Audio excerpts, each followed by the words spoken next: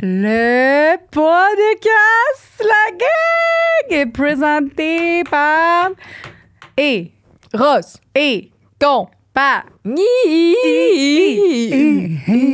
Tu veux te masturber dans quelque chose de mou, moelleux? Non, OK, c'est beau. Fait que si vous voulez vous masturber dans quelque chose de très, très sain et pas dangereux, parce que clairement, nous, on vend tous des produits qui sont safe pour toi. Code promo Sexoral. Et on a aussi une gamme Sexoral qui est sortie. Allez voir, allez jeter un coup d'œil. Sexoral, gamme Sexoral. Ah non, c'est ça. Eros et compagnie, gamme Sexoral. 15 de rabais, le code Sexoral. Oh, wow! Ah. C'est la première fois que je me voyais avec un gag. J'ai même pas... Hey, c'est beau, la gang. Allez voir sur YouTube. Ah, non, s'il vous plaît. Non, c'est très beau. Ça, tu vas baver beaucoup avec ça. Ben oui, mais c'est pas pratique. Ça ne sert à rien, ta bave. Ben oui, parce qu'au moins, tu respires. Puis la bave, c'est excitant. Oh! Ouais. Fait que non, ça vaut la peine d'aller voir ça. Tu veux ça? Puis vous pouvez le retrouver dans la section sexorale. Voilà. J'aime pas ça. Ben là... Je vais vous le laisser. Je suis comment? Une production du Studio SF. Le podcast d'aujourd'hui, nous recevons Andrée et Matéo, qui sont un couple depuis 20 ans. Échangistes, non? Non, libertin. Oui! On dit échangiste sans faire exprès une couple de fois, me semble, mais c'est un couple libertin depuis 20 ans. Entrée de jeu, ils ont commencé leur relation comme ça, ils sont encore plus forts que jamais aujourd'hui. Ils ont un club de libertins à Montréal, le club L. Ils ont de la jasette, sont pertinents. Oui, vraiment. C'est beau de les écouter parler. Je pense pas que vous allez vous ennuyer. C'est un plus long podcast qu'on fait habituellement, mais j'ai apprécié chaque seconde. Puis on ne peut pas les arrêter. Non. En passant, il était supposé avoir un thème pour ce podcast-là. C'est supposé être les préjugés. Fait qu'on en parle au début qu'on était supposé parler de ça. C'était que vous aviez écrit tous vos préjugés par rapport à ça. On l'a pas fait parce qu'on a parlé de plein d'autres choses super intéressantes. Si jamais vous avez trippé sur le podcast puis que vous voulez peut-être éventuellement une partie 2, mais sur les préjugés, on va pouvoir... c'est parce que des fois, les invités, on prend une thématique pour comme être sûr d'avoir une direction à prendre, mais des fois, la direction, ben ça va un peu n'importe où. Puis eux, ils en manquaient pas de jus. Non. Fait qu'on, tu sais, on n'a pas eu besoin d'aller là-dedans. Puis je crois sincèrement que c'était tout aussi pertinent. Donc voilà. Bonne écoute. Bon podcast.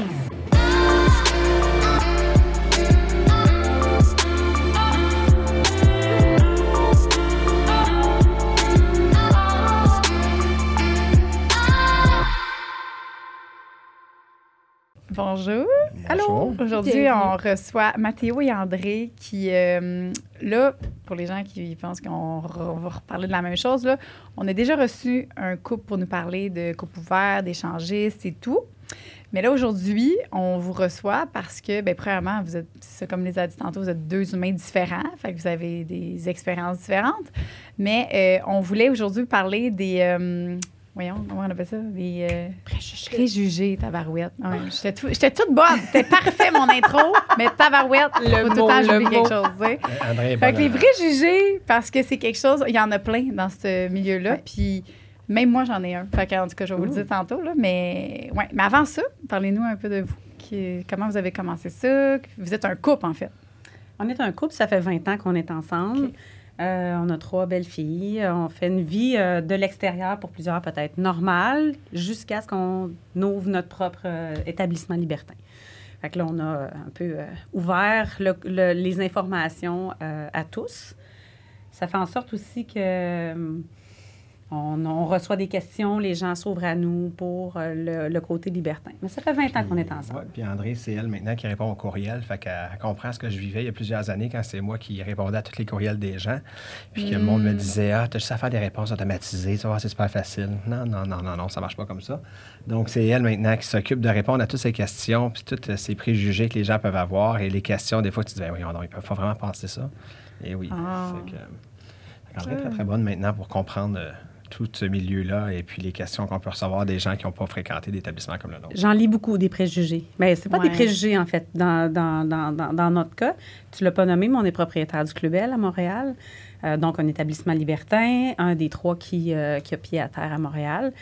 Et on a vraiment beaucoup, je ne sais pas les autres, mais on a vraiment beaucoup de gens qui nous écrivent parce qu'ils veulent venir une première fois dans un club libertin. Et là, ils se posent des questions, sont un peu stressés. C'est normal. Tout ça, c'est normal. Donc, on répond avec le plus de bienveillance possible pour les accompagner dans une belle expérience. Une belle expérience, exactement. Fait que vous étiez déjà dans ce milieu-là avant de faire le pas puis d'ouvrir ça? Bien, il y a 20 ans, quand on a commencé ensemble, on a commencé comme ça. Parce que moi, j'avais déjà, dans une autre relation avant Andrée, donc il y a 24, 25 ans, ouvert notre couple. Et c'est ce qui a fait en sorte qu'on a duré plus longtemps ensemble, parce que la relation était terrible quand on était ensemble. Et puis, mais c'était le bien qui était resté derrière tout ça, de pouvoir s'ouvrir, partager la sexualité, puis comment on était bien après, tu sais, puis comment on avait comme une chimie qui s'était passée. Et puis, quand j'ai rencontré Andrée, eh bien, je lui ai ouvert de la façon que moi, je voulais vivre peut-être le restant de mes jours, mes relations amoureuses. Et j'avais offert à Andrée, je voulais pas que ça le vive avec moi. Parce qu'Andrée, elle n'avait pas eu ces expériences-là. Et puis... Moi, j'avais aucune idée que les gens pouvaient être libertins, échangistes. Quand il m'a dit ça, je suis tombée un petit peu de ma chaise. Mais j'ai trouvé que ça faisait quand même logique dans ma manière de vouloir aussi vivre. Je ne m'étais jamais senti que c'était important pour moi d'être toujours avec le même partenaire pour le reste de ma vie. Je trouvais ça un peu bizarre. Fait que quand il m'a apporté cette vision-là, j'ai trouvé ça quand même que ça coulait de source dans ma manière de penser. Et puis, je voulais pas qu'elle vive avec moi. Je voulais qu'elle l'essaye. Tu sais, je voulais pas qu'elle le fasse pour moi. Tu sais, je trouvais ça, c'était simple de pouvoir juste dire, ah, ben, je vais le faire pour y faire plaisir. Non, c'était, fais-les tout seul de ton bar, essaye-les. Puis si t'aimes ça, ben OK, c'est peut-être quelque chose qu'on pourrait développer. Puis si t'aimes pas ça, ben on peut rester fuck friend à ce moment-là. Puis tu sais, juste être les deux ensemble une fois de temps en temps. C'était comme ton petit calepin, là, avec plein de numéros de téléphone. Non, tu dois l'avoir encore. Ah non, t'es sur le bord de ton miroir. Tu mettais des petits numéros de téléphone. Tu sais, ma première date chez eux, j'étais comme... C'est qui, Sonia? C'était comme toutes les... Oui, il y avait toutes ces petits... Fait que je les affichais quand même. J'ai laissé afficher pour pas que... Je voulais pas jouer dans le mensonge. Ah, tu vois d'autres mondes? Oui, je vois d'autres mondes. Est-ce que toi, tu vois d'autres mondes? J'ai rencontré Andrée et puis elle avait un amant à ce moment-là. Puis j'ai dit, tu lâches pas ton amant, là. Garde-les, continue à le voir. Moi, j'habitais à Sherbrooke, elle habitait à Montréal. Tu vas-tu arrêter d'avoir des relations sexuelles dans la semaine parce qu'on se voit à la fin de semaine? Fait que c'était important. Puis moi, ben, en les laissant comme ça, les filles qui me disaient, voyons, tu vois toutes ces filles-là, tu vois d'autres filles, tout ça. Puis je disais, ben oui, je vais m'arrêter à une. Puis là, ben, c'était comme si je voyais que ça la dérangeait, ben, je me disais tout de suite, oh, OK, c'est un nom descend en bas, elle. Ça, c'est pas comme ça exactement, mais tu sais, ça faisait partie de ma vision de la vie. Puis regarde, aujourd'hui, je gagne ma vie comme ça, fait que c'est quand même bien. Hein? Ben je me suis pas trompé, puis je pense que de plus en plus, on voit l'ouverture. Fait que... Mais c'est beau que tu sois assumé là-dedans parce que ce que j'ai l'impression qui pourrait potentiellement arriver, c'est que quelqu'un, c'est ça qu'il veut, l'assume semi, puis là, ça fait que la porte est comme semi-entrouverte, il y a de la confusion, la personne ne sait pas à quoi s'attendre, puis là... Mais tu sais, si dès le début, tu es confiant dans ce que tu dis, ben, après ça, l'autre personne n'a juste pas le choix de... Mais en fait, c'est que l'autre personne a le choix. Moi, j'ai senti que j'avais le choix au départ. Quand il m'a exposé ça, il m'a dit, ben tu sais, maintenant, tu sais à quoi t'attendre. Moi, mon mode de vie pour notre la relation que je veux développer maintenant, c'est avec quelqu'un qui va être ouvert d'esprit. Donc, j'ai eu le choix. J'ai eu le choix de faire... Oui! Puis j'ai en fait jumpé un peu. Tu sais, j'ai fait ma première expérience. Il n'y a pas de hasard dans la vie, mais je suis tombée dans une soirée où tout le monde s'est invité à faire d'autres choses. J'étais comme, d'autres choses. Puis là, je pensais à Matéo qui m'avait dit, j'aimerais ça que tu fasses tes propres expériences. J'ai fait, c'est à soir que ça se passe. Et j'allais le voir le lendemain à Sherbrooke. Je prenais l'autobus. J'avais très peu dormi. Puis il a dû voir mon sourire bizarre. Puis il a fait, as-tu une belle soirée hier? As-tu fait quelque chose avec d'autres gens? Mon chum a le don de poser exactement la bonne question au bon moment. Puis j'ai fait, ben oui, hier, c'est ça qu'on faisait. Ben, comment t'as aimé ça? Fait que, tu sais, ça l'a parti comme ça. Il m'a laissé beaucoup d'espace aussi dans les premiers mois. Pour créer notre fiche sur un groupe de rencontres. C'était moi qui faisais les premières discussions aussi avec ces gens-là. Donc, il m'a vraiment laissé beaucoup d'espace pour que moi, j'explore. Tu sais, comme lui, il savait déjà ce qu'il voulait faire. Comme ça me laissait, moi, l'espace d'explorer puis de me teaser un peu. Donc, avant qu'on fasse notre première rencontre, ça a pris 9 mois, mettons. Je t'avais dit aussi, moi, j'avais pas vraiment de limites. Et puis, j'avais dit à Andrée, j'ai dit, mets tes limites. Qu'est-ce que tu veux que je fasse? Qu'est-ce que toi, tu es prête à faire? Moi, je vais respecter ces limites-là. Ces limites-là que tu me mets sont à moi. Moi, je te promets, je vais les respecter. Toi, si jamais tu as l'occasion de passer cette limite-là que tu as mis, ben fais-les. Puis tu vas peut-être te rendre compte que la limite que tu t'es mise, c'était peut-être juste par peur, par crainte ou quoi que ce soit qui faisait en sorte qu'il pourrait te créer un malaise. Mais quand tu vas l'avoir faite, ben si tu te sens bien avec ça, ben cette limite-là peut juste ne plus exister. Tu sais, c'était comme, des fois, c'était ne pas coucher chez la personne. Ne pas coucher chez la personne. Ben, si un soir, tu es avec la personne, puis tu es en train de vivre cette belle aventure-là, puis tu dis, hey, j'ai pas envie de rentrer à la maison là. Tu sais, je suis bien, tout ça. Est-ce que je peux rester ici? Puis ça faisait partie elle m'a texté d'ennui. Il était 4-5 heures le matin, puis elle a dit, je pense que je ne rentrerai pas ce soir, je vais rester à coucher ici. Puis ça va être cool. Je venais de lever cette limite-là que j'avais mis dans le fond. Mais on s'en est souvent parlé dans tous les couples, que ce soit ouvert ou pas. On est toujours... Il faut aller à la vitesse que je vais dire une expression bizarre, que le plus lent est prêt à aller. Ouais. Si toi, ton train passe à 150 km/h, puis ton conjoint ou ta conjointe aime mieux marcher parce que son expérience de vie est plus lente, s'il n'y a pas une adaptation, ça ne sert à rien de continuer un chemin ensemble qui n'est pas à la même vitesse. Donc, dans le libertinage, ça se voit aussi du côté des limites. La personne qui a le plus de limites à mettre, c'est un peu là que le conjoint ou la conjointe qui en a le moins doit se situer pour accompagner son conjoint ou sa conjointe vers plus d'ouverture. Ou rester à cet endroit-là parce que, en fait, ça peut être confortable pour les deux. Là, les deux. Tu trouves un juste milieu à peu près à ce moment-là. Mais on parlait pas des Est-ce qu'il y a une limite que toi, t'as? Tu sais, s'il y en a une que pour toi, ça, c'est comme non négociable, mettons. Oui. Oh, oui. Tout ce qui est au niveau légal, je te parlerai au niveau mineur. C'est quelque chose que, non, je ne jouerai pas là-dedans. Ça ne m'intéresse vraiment pas. Au niveau animal non plus, hein. C'est pas OK, ben c'est quand même loin, les limites, là. Sans... Puis même au niveau déguisement, tu sais, une, par exemple... une des limites que j'ai, c'est au niveau de, par exemple, les schoolgirls. Pour moi, c'est pas quelque chose qui va m'attirer. Tu sais, je vois mes filles partir à l'école avec leur jupe. Puis des fois, je me dis, hey, dans des endroits... Des habits kink qui démontrent la juvénilité de la femme. C'est pas quelque chose qui va m'attirer du tout. Fait que oui, ça en est des limites comme ça, je te dirais. Mais les autres, par exemple, au niveau... bisexualité, transhomme, transfemme, non, je me dirais que je me rouvre à ça. J'aime explorer. Je me dis toujours, si ça existe, tu sais, il y a bien des gars qui vont être contre, par exemple, le sexe anal de recevoir, puis je me dis, ben si il y a des gens qui triplent là-dessus, c'est parce qu'ils doivent avoir un plaisir, je vais l'essayer. C'est des choses comme ça que je vais explorer, même au niveau, je sais pas comment ça s'appelait, mais au niveau de rentrer par l'urètre. Quand j'ai eu su que ça existait, puis c'était une de mes amies qui est dominatrice qui m'a parlé de ça, elle me dit, Matéo, elle dit, t'as jamais essayé ça? Puis je fais, non, j'ai jamais essayé ça. Puis quand elle m'en a parlé, puis elle m'a dit qu'est-ce qu'elle faisait, j'ai failli m'évanouir. Je me suis rappelé des tests d'MTS quand j'étais jeune. C'est allé au CLSC, puis tu rentrais une tige là-dedans. Puis, donc, puis quand elle m'a dit ça, j'ai fait...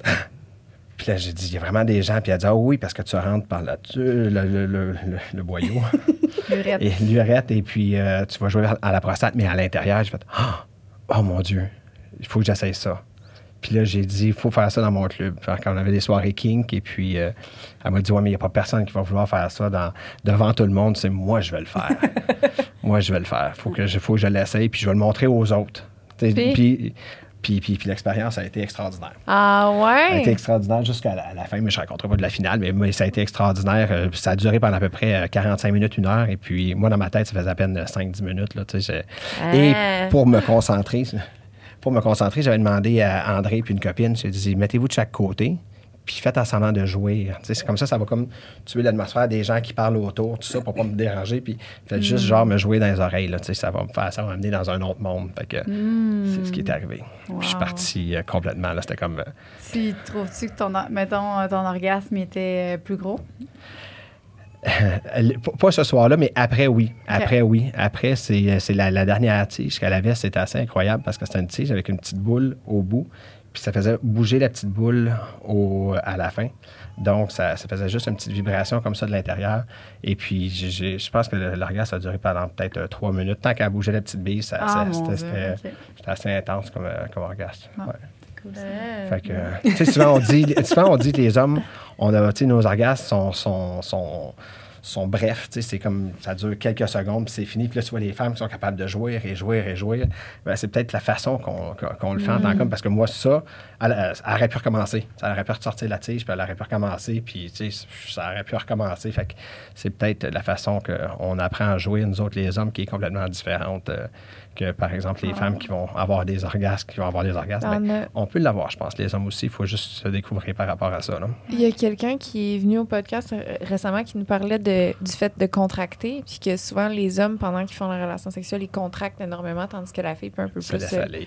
Oui, puis que même pour les femmes, mettons, d'apprendre à décontracter au moment où tu viens, ça fait que l'orgasme n'est pas juste pris au niveau comme de l'organe, là, puis il se propage. Fait que même pour les hommes, ce serait ça d'apprendre à décontracter. Ouais, c'est le plus dur pour un homme parce que quand tu fais un orgasme par la prostate, on parle de ma prostate. On parle de ta prostate. On parle de ta prostate. Es-tu content? C'est le fait de laisser, c'est le... Tu sais, c'est comme décompresser quand on a un orgasme. Les hommes, tu sais, nos orteils font ça, nos jambes deviennent raides. Tu as des tendons qui se prennent tout en même temps, mais l'orgasme de la prostate, c'est pas ça. Tu peux pas la laisser aller de cette façon-là. Fait que, tu sais, c'est vraiment de laisser aller. Tu sais, quand tu fais du tantrisme, c'est quelque chose que tu apprends beaucoup la respiration, tu sais. Puis ta dernière, celle que tu laisses sortir, ben tu fais... Ben, c'est un petit peu la même façon quand tu es capable de jouer, puis tu es capable de recommencer, puis tu es capable de le recommencer, puis tu es capable de le recommencer. On a beaucoup à apprendre de l'orgasme féminin. On a beaucoup à apprendre de l'orgasme féminin, oui. Mais oui, c'est la respiration. Là. Moi aussi, j'ai découvert ça. Là. Chaque fois que je me masturbe maintenant, j'inspire puis j'expire, puis c'est tellement plus long puis plus gros, puis c'est fou, là. Je peux pas croire que je me contractais de même puis que mes orgasmes, j'y vivais pas autant que ça, tu sais. Ouais.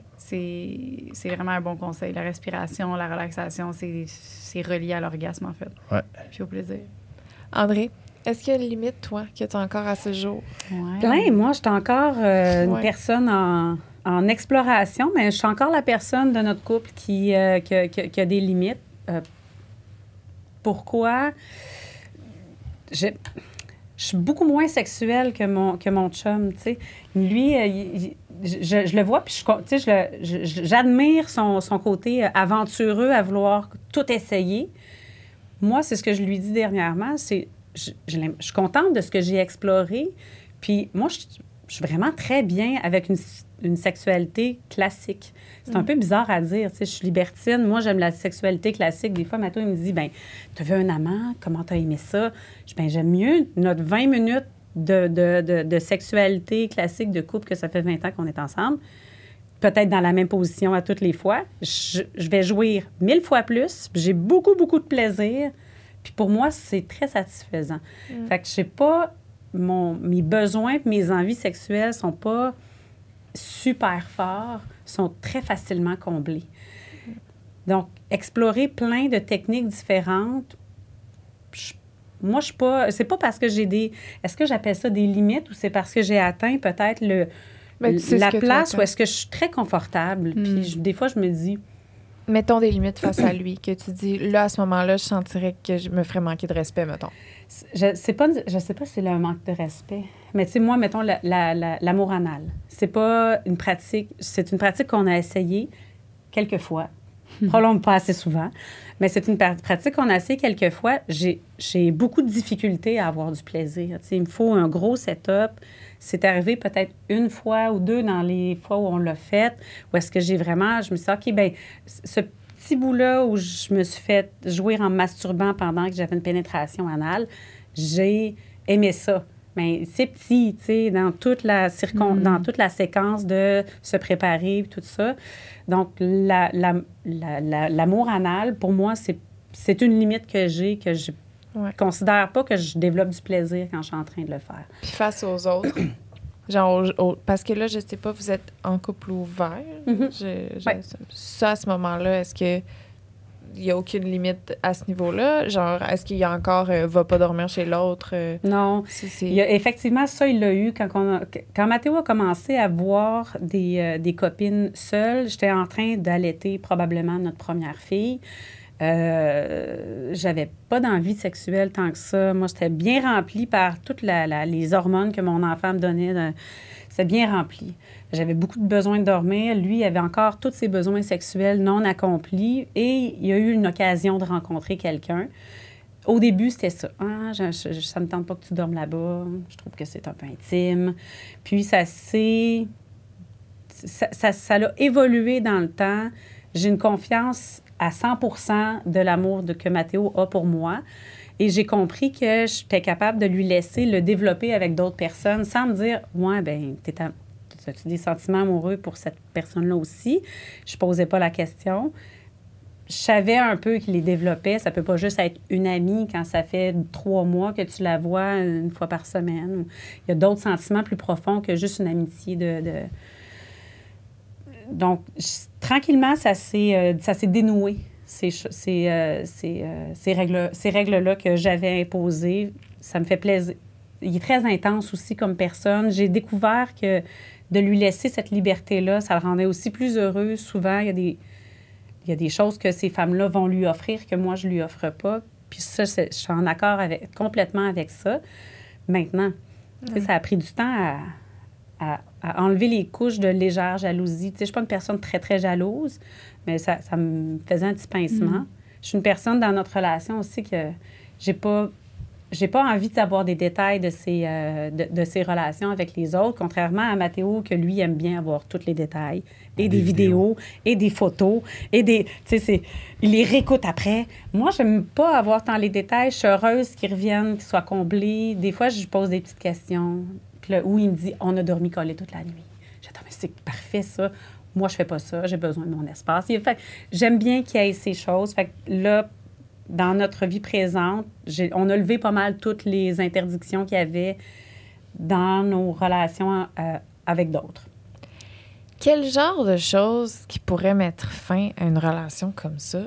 Dans le sens que si cet aspect-là, vous êtes correct, qu'est-ce qui pourrait être la... Tu sais, c'est plate à penser, puis je veux pas être comme... Non, mais Chloé, mettons, on a reçu une personne qui faisait couple ouvert, puis c'était vraiment comme ça, là, puis elle était venue nous voir, puis elle était épanouie, puis son chum, puis c'est donc... Tu sais, c'était comme vraiment ça.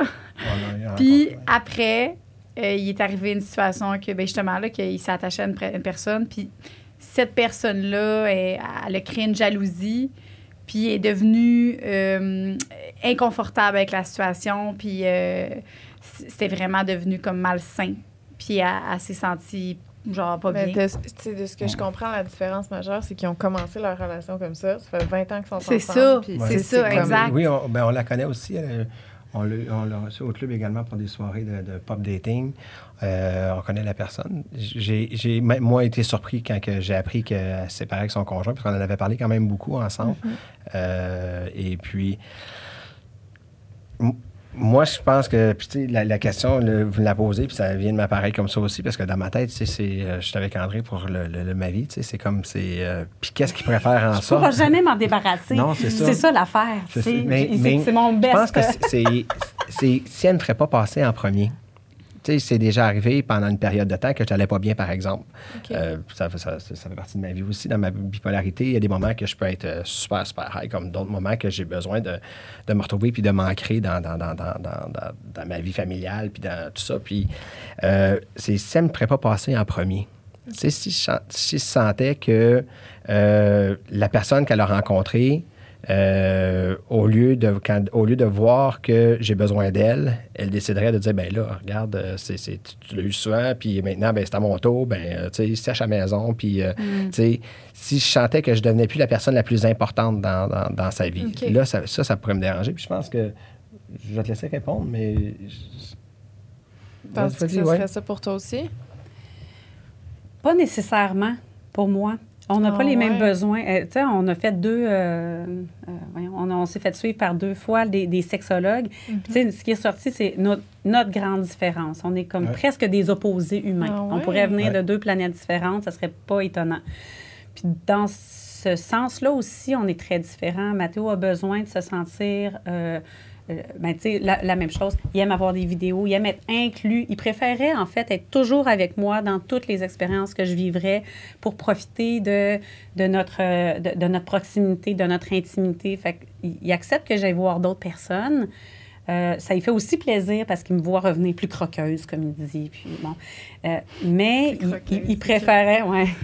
lui, il est plus croquant, moi, je suis plus croqueuse. Mais... Donc, lui, s'il voyait quelqu'un qui avait besoin de plus d'espace que moi, je suis une personne qui a besoin, moi, de l'espace personnel, d'avoir du temps à moi toute seule. Matéo, c'est le contraire complètement. Il préférait ne jamais être seul, toujours être entouré. Donc, dans cette optique-là...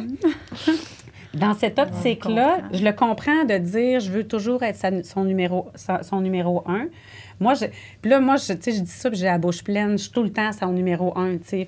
Même si je dis, ça me dérangerait pas que je sois pas le numéro 1, ça n'existera jamais, là. Parce qu'il est tout le temps en train de me déifier presque devant ses dates, devant ses relations. Tu sais, au début, quand il commençait à voir, là, c'était une joke, là. Des fois, les filles, après 3 dates, à ce moment-là, on avait une règle. La 3e date, il fallait qu'on voit la personne. Ah, ouais.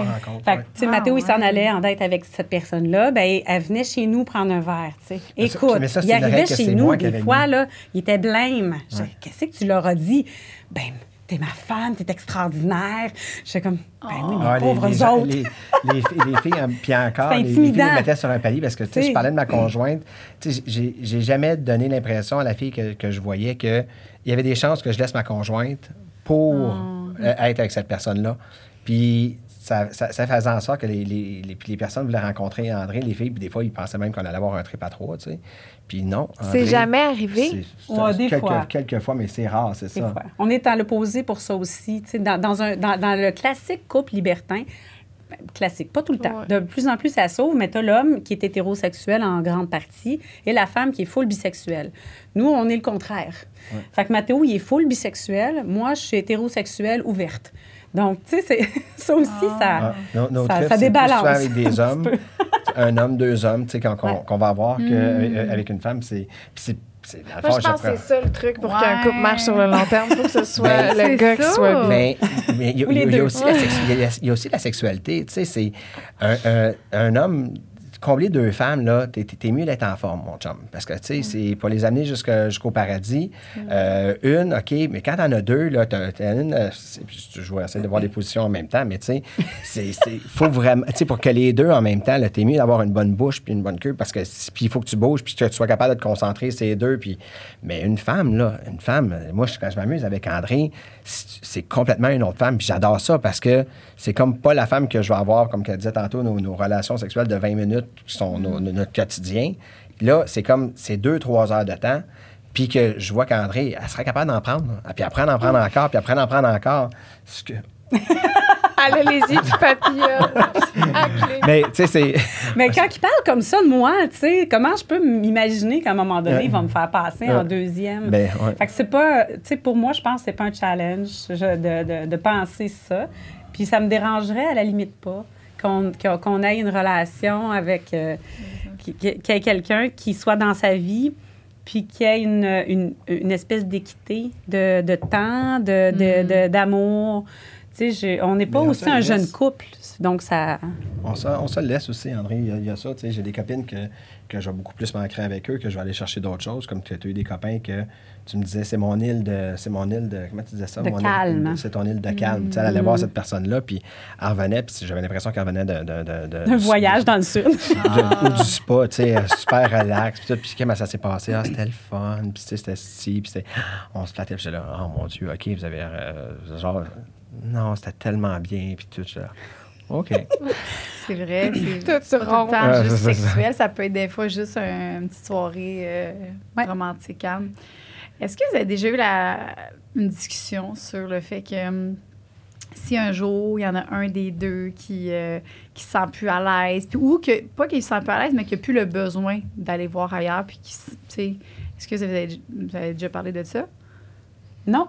Je Ah, sais ah, pas, je je peux pense pas pas amener ça. qu'ils le considèrent même. Non. Je pense pas, mais... Non, mais tu sais, si, mettons, je sais pas, vous êtes rendu à 70 ans, là, puis à un moment donné, je sais pas, ouais, Mais tu vas faire ton jardin chez vous, puis t'es comme c'est beau, là. C'est à moi que ça va arriver, ça, Ouais. c'est sûr. Mettons, moi, Ben, je peut-être me pas vois à non plus. 70 ans, je suis comme, bon, c'est beau, là, m'occuper de mon jardin. Madame à c'est- la maison, on peut c'est peut-être Ouais. c'est peut-être pas ça aussi, parce que, tu sais, la libido d'un homme va baisser, puis je dis, je le sens, là, tu sais, j'ai 47, puis je sais que j'ai pas la même libido que j'avais quand j'étais dans la trentaine, puis le même besoin, puis le même, tu sais, je me rappelle, avant, on allait dans des orgies, puis il y en était 15 couples. Bien, sur les 15 couples, là-dedans, tu sais, un objectif de 10. Là. Il faut que je m'aille au moins 10 par... tu sais, puis aujourd'hui, on peut aller dans une soirée, puis... T'en fais juste 5. Peut-être pas. Petite moyenne. Même un, deux, ou tu sais, c'était... Où je vais peut-être plus prendre des numéros de téléphone Des à ce fois, c'est moment-là. juste puis, avec tu sais, moi, en plus. On Ouais. est dans un party, puis tu sais, on se ramasse juste les deux ensemble. À la fin, t'es Ouais. satisfait? Vraiment, j'ai eu plus de plaisir à avoir, ouais. De nous voir, peut-être. L'intensité de notre sexualité a peut-être changé aussi, mais... Mais je pense que c'est une bonne question. Je pense que nous, on se l'est posé souvent, en fait. Comme moi, ma libido a diminué avec Ouais. les enfants, lui continue à le faire. Puis, tu sais, moi, je disais, moi, ça m'intéresse moins. Donc, on a peut-être pas pensé dans le futur, mais on le fait au quotidien. Oui, parce que je me trouvais des copines pour m'accompagner dans ce temps-là aussi. Tu sais, je savais qu'Andrée, elle avait moins de libido, mais tu sais, les gens nous invitaient. Ils avaient envie de voir André.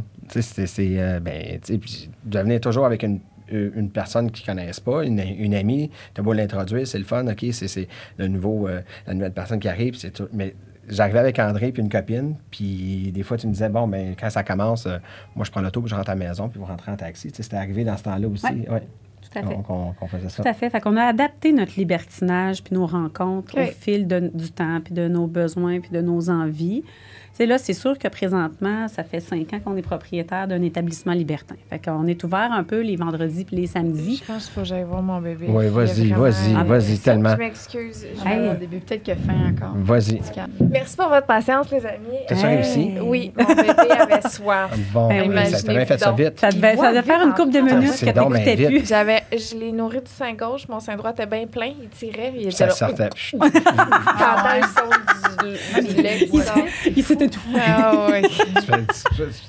J'avais une amie là, qui faisait, t'en souviens, là, une amie quand Oui, oui. d'allaitement, elle se faisait les deux seins. Pendant que le bébé buvait l'autre, elle tirait sur l'autre. Ah oui. Elle rapissait, elle dit c'est un biberon. Puis après, je cherchais à changer. Ouais. Hey, c'est toute une gestion de sein et de... Ouais. Es-tu contente? De l'allaitement, Oui. c'est pour moi en tout cas, c'est vraiment idéal avec mon mode de vie puis pour ma relation avec mon bébé. là. L'ocytocine, l'ocytocine que une mère va avoir avec quand elle nourrit son enfant, la connexion, là, c'est ouais. C'est beau en plus. C'est ce que nous, on n'aura pas jamais, les hommes. Ouais. Ça devait faire une couple de minutes que t'écoutais plus par toutes nos réponses, dans le fond. T'entendais juste une petite... Non, je suis quand même capable. Tu sais, je sais qu'il est en bonne main, là. Ouais. Coco Ouais. est bonne. Mais puis parce que oui, je te trouve quand même, avant tu aurais été 18, puis là tu essaies de... J'essaye. Ah, Genre... Je suis moins pire, mais c'est Ouais, sur tu- le premier mois, t'entends? Non. C'est ça, Exact. Mais là, c'est correct. Là, il y a 9 mois. Je sais qu'il y a des fois, il fait des crises plus qu'il fait des crises. Ouais. Puis t'as rien vu encore, attends qu'il soit adolescent. Tu vois, les crises, c'est plus les mêmes crises. C'est ça l'humanité.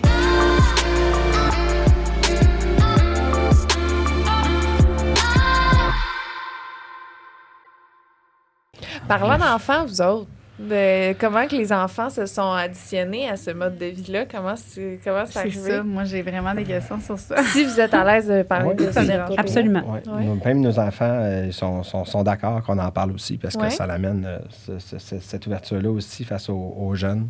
Tu sais, puis je pense que notre plus grande, elle qui a 18, elle est très fière. En parle.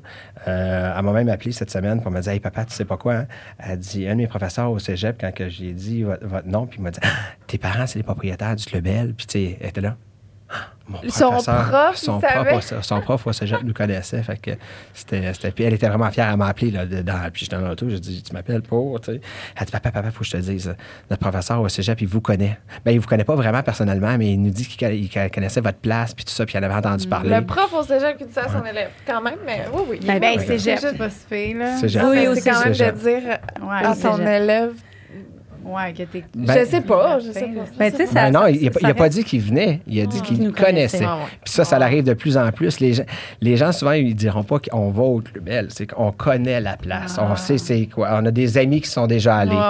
C'est comme... J'en ai entendu parler. J'en ai entendu parler. Je vous ai vu à la télévision. Puis c'est correct. Puis nous autres, on garde cette discrétion-là aussi. Je n'irai pas dire à ma fille, c'est quoi son nom? Là? Je vais regarder s'il est déjà venu. Ça reste ça. Ben, OK, c'est correct.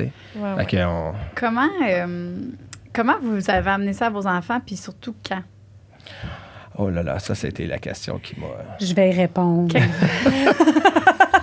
En fait, Matéo, je pense depuis le début qu'on a commencé, on a eu des enfants, puis je pense que son désir aurait été que nos enfants soient toujours conscients qu'on ait ce type d'ouverture-là dans notre relation. Mais est-ce que je peux dire pourquoi? C'est parce que moi, j'ai été élevé évangélique baptiste. Donc, tout ce qui était sexualité, c'était tabou. Même aller à la masturbation. Je vais vous dire, tu sais, ça a été... j'ai été élevé là-dedans, puis ça continue encore, tu sais. Ma famille est encore évangélique baptiste. Donc, pour eux autres, tu sais, je suis un mouton égaré. Je suis le mouton égaré. T'sais, ma mère a pris encore à tous les jours pour que je devienne le pasteur de son église. Puis je dis tout le temps, maman, mon église, je l'ai. C'est juste peut-être pas l'église que tu voulais que j'aille. Mais, puis je sais, vous avez reçu une personne ici à vos émissions qui était évangélique baptiste. Puis ça a été une émission que j'ai écoutée, puis j'ai fait, c'est quelque chose. C'est très intense. Fait ma sexualité qui a été très taboue, qu'il a fallu que je refoule.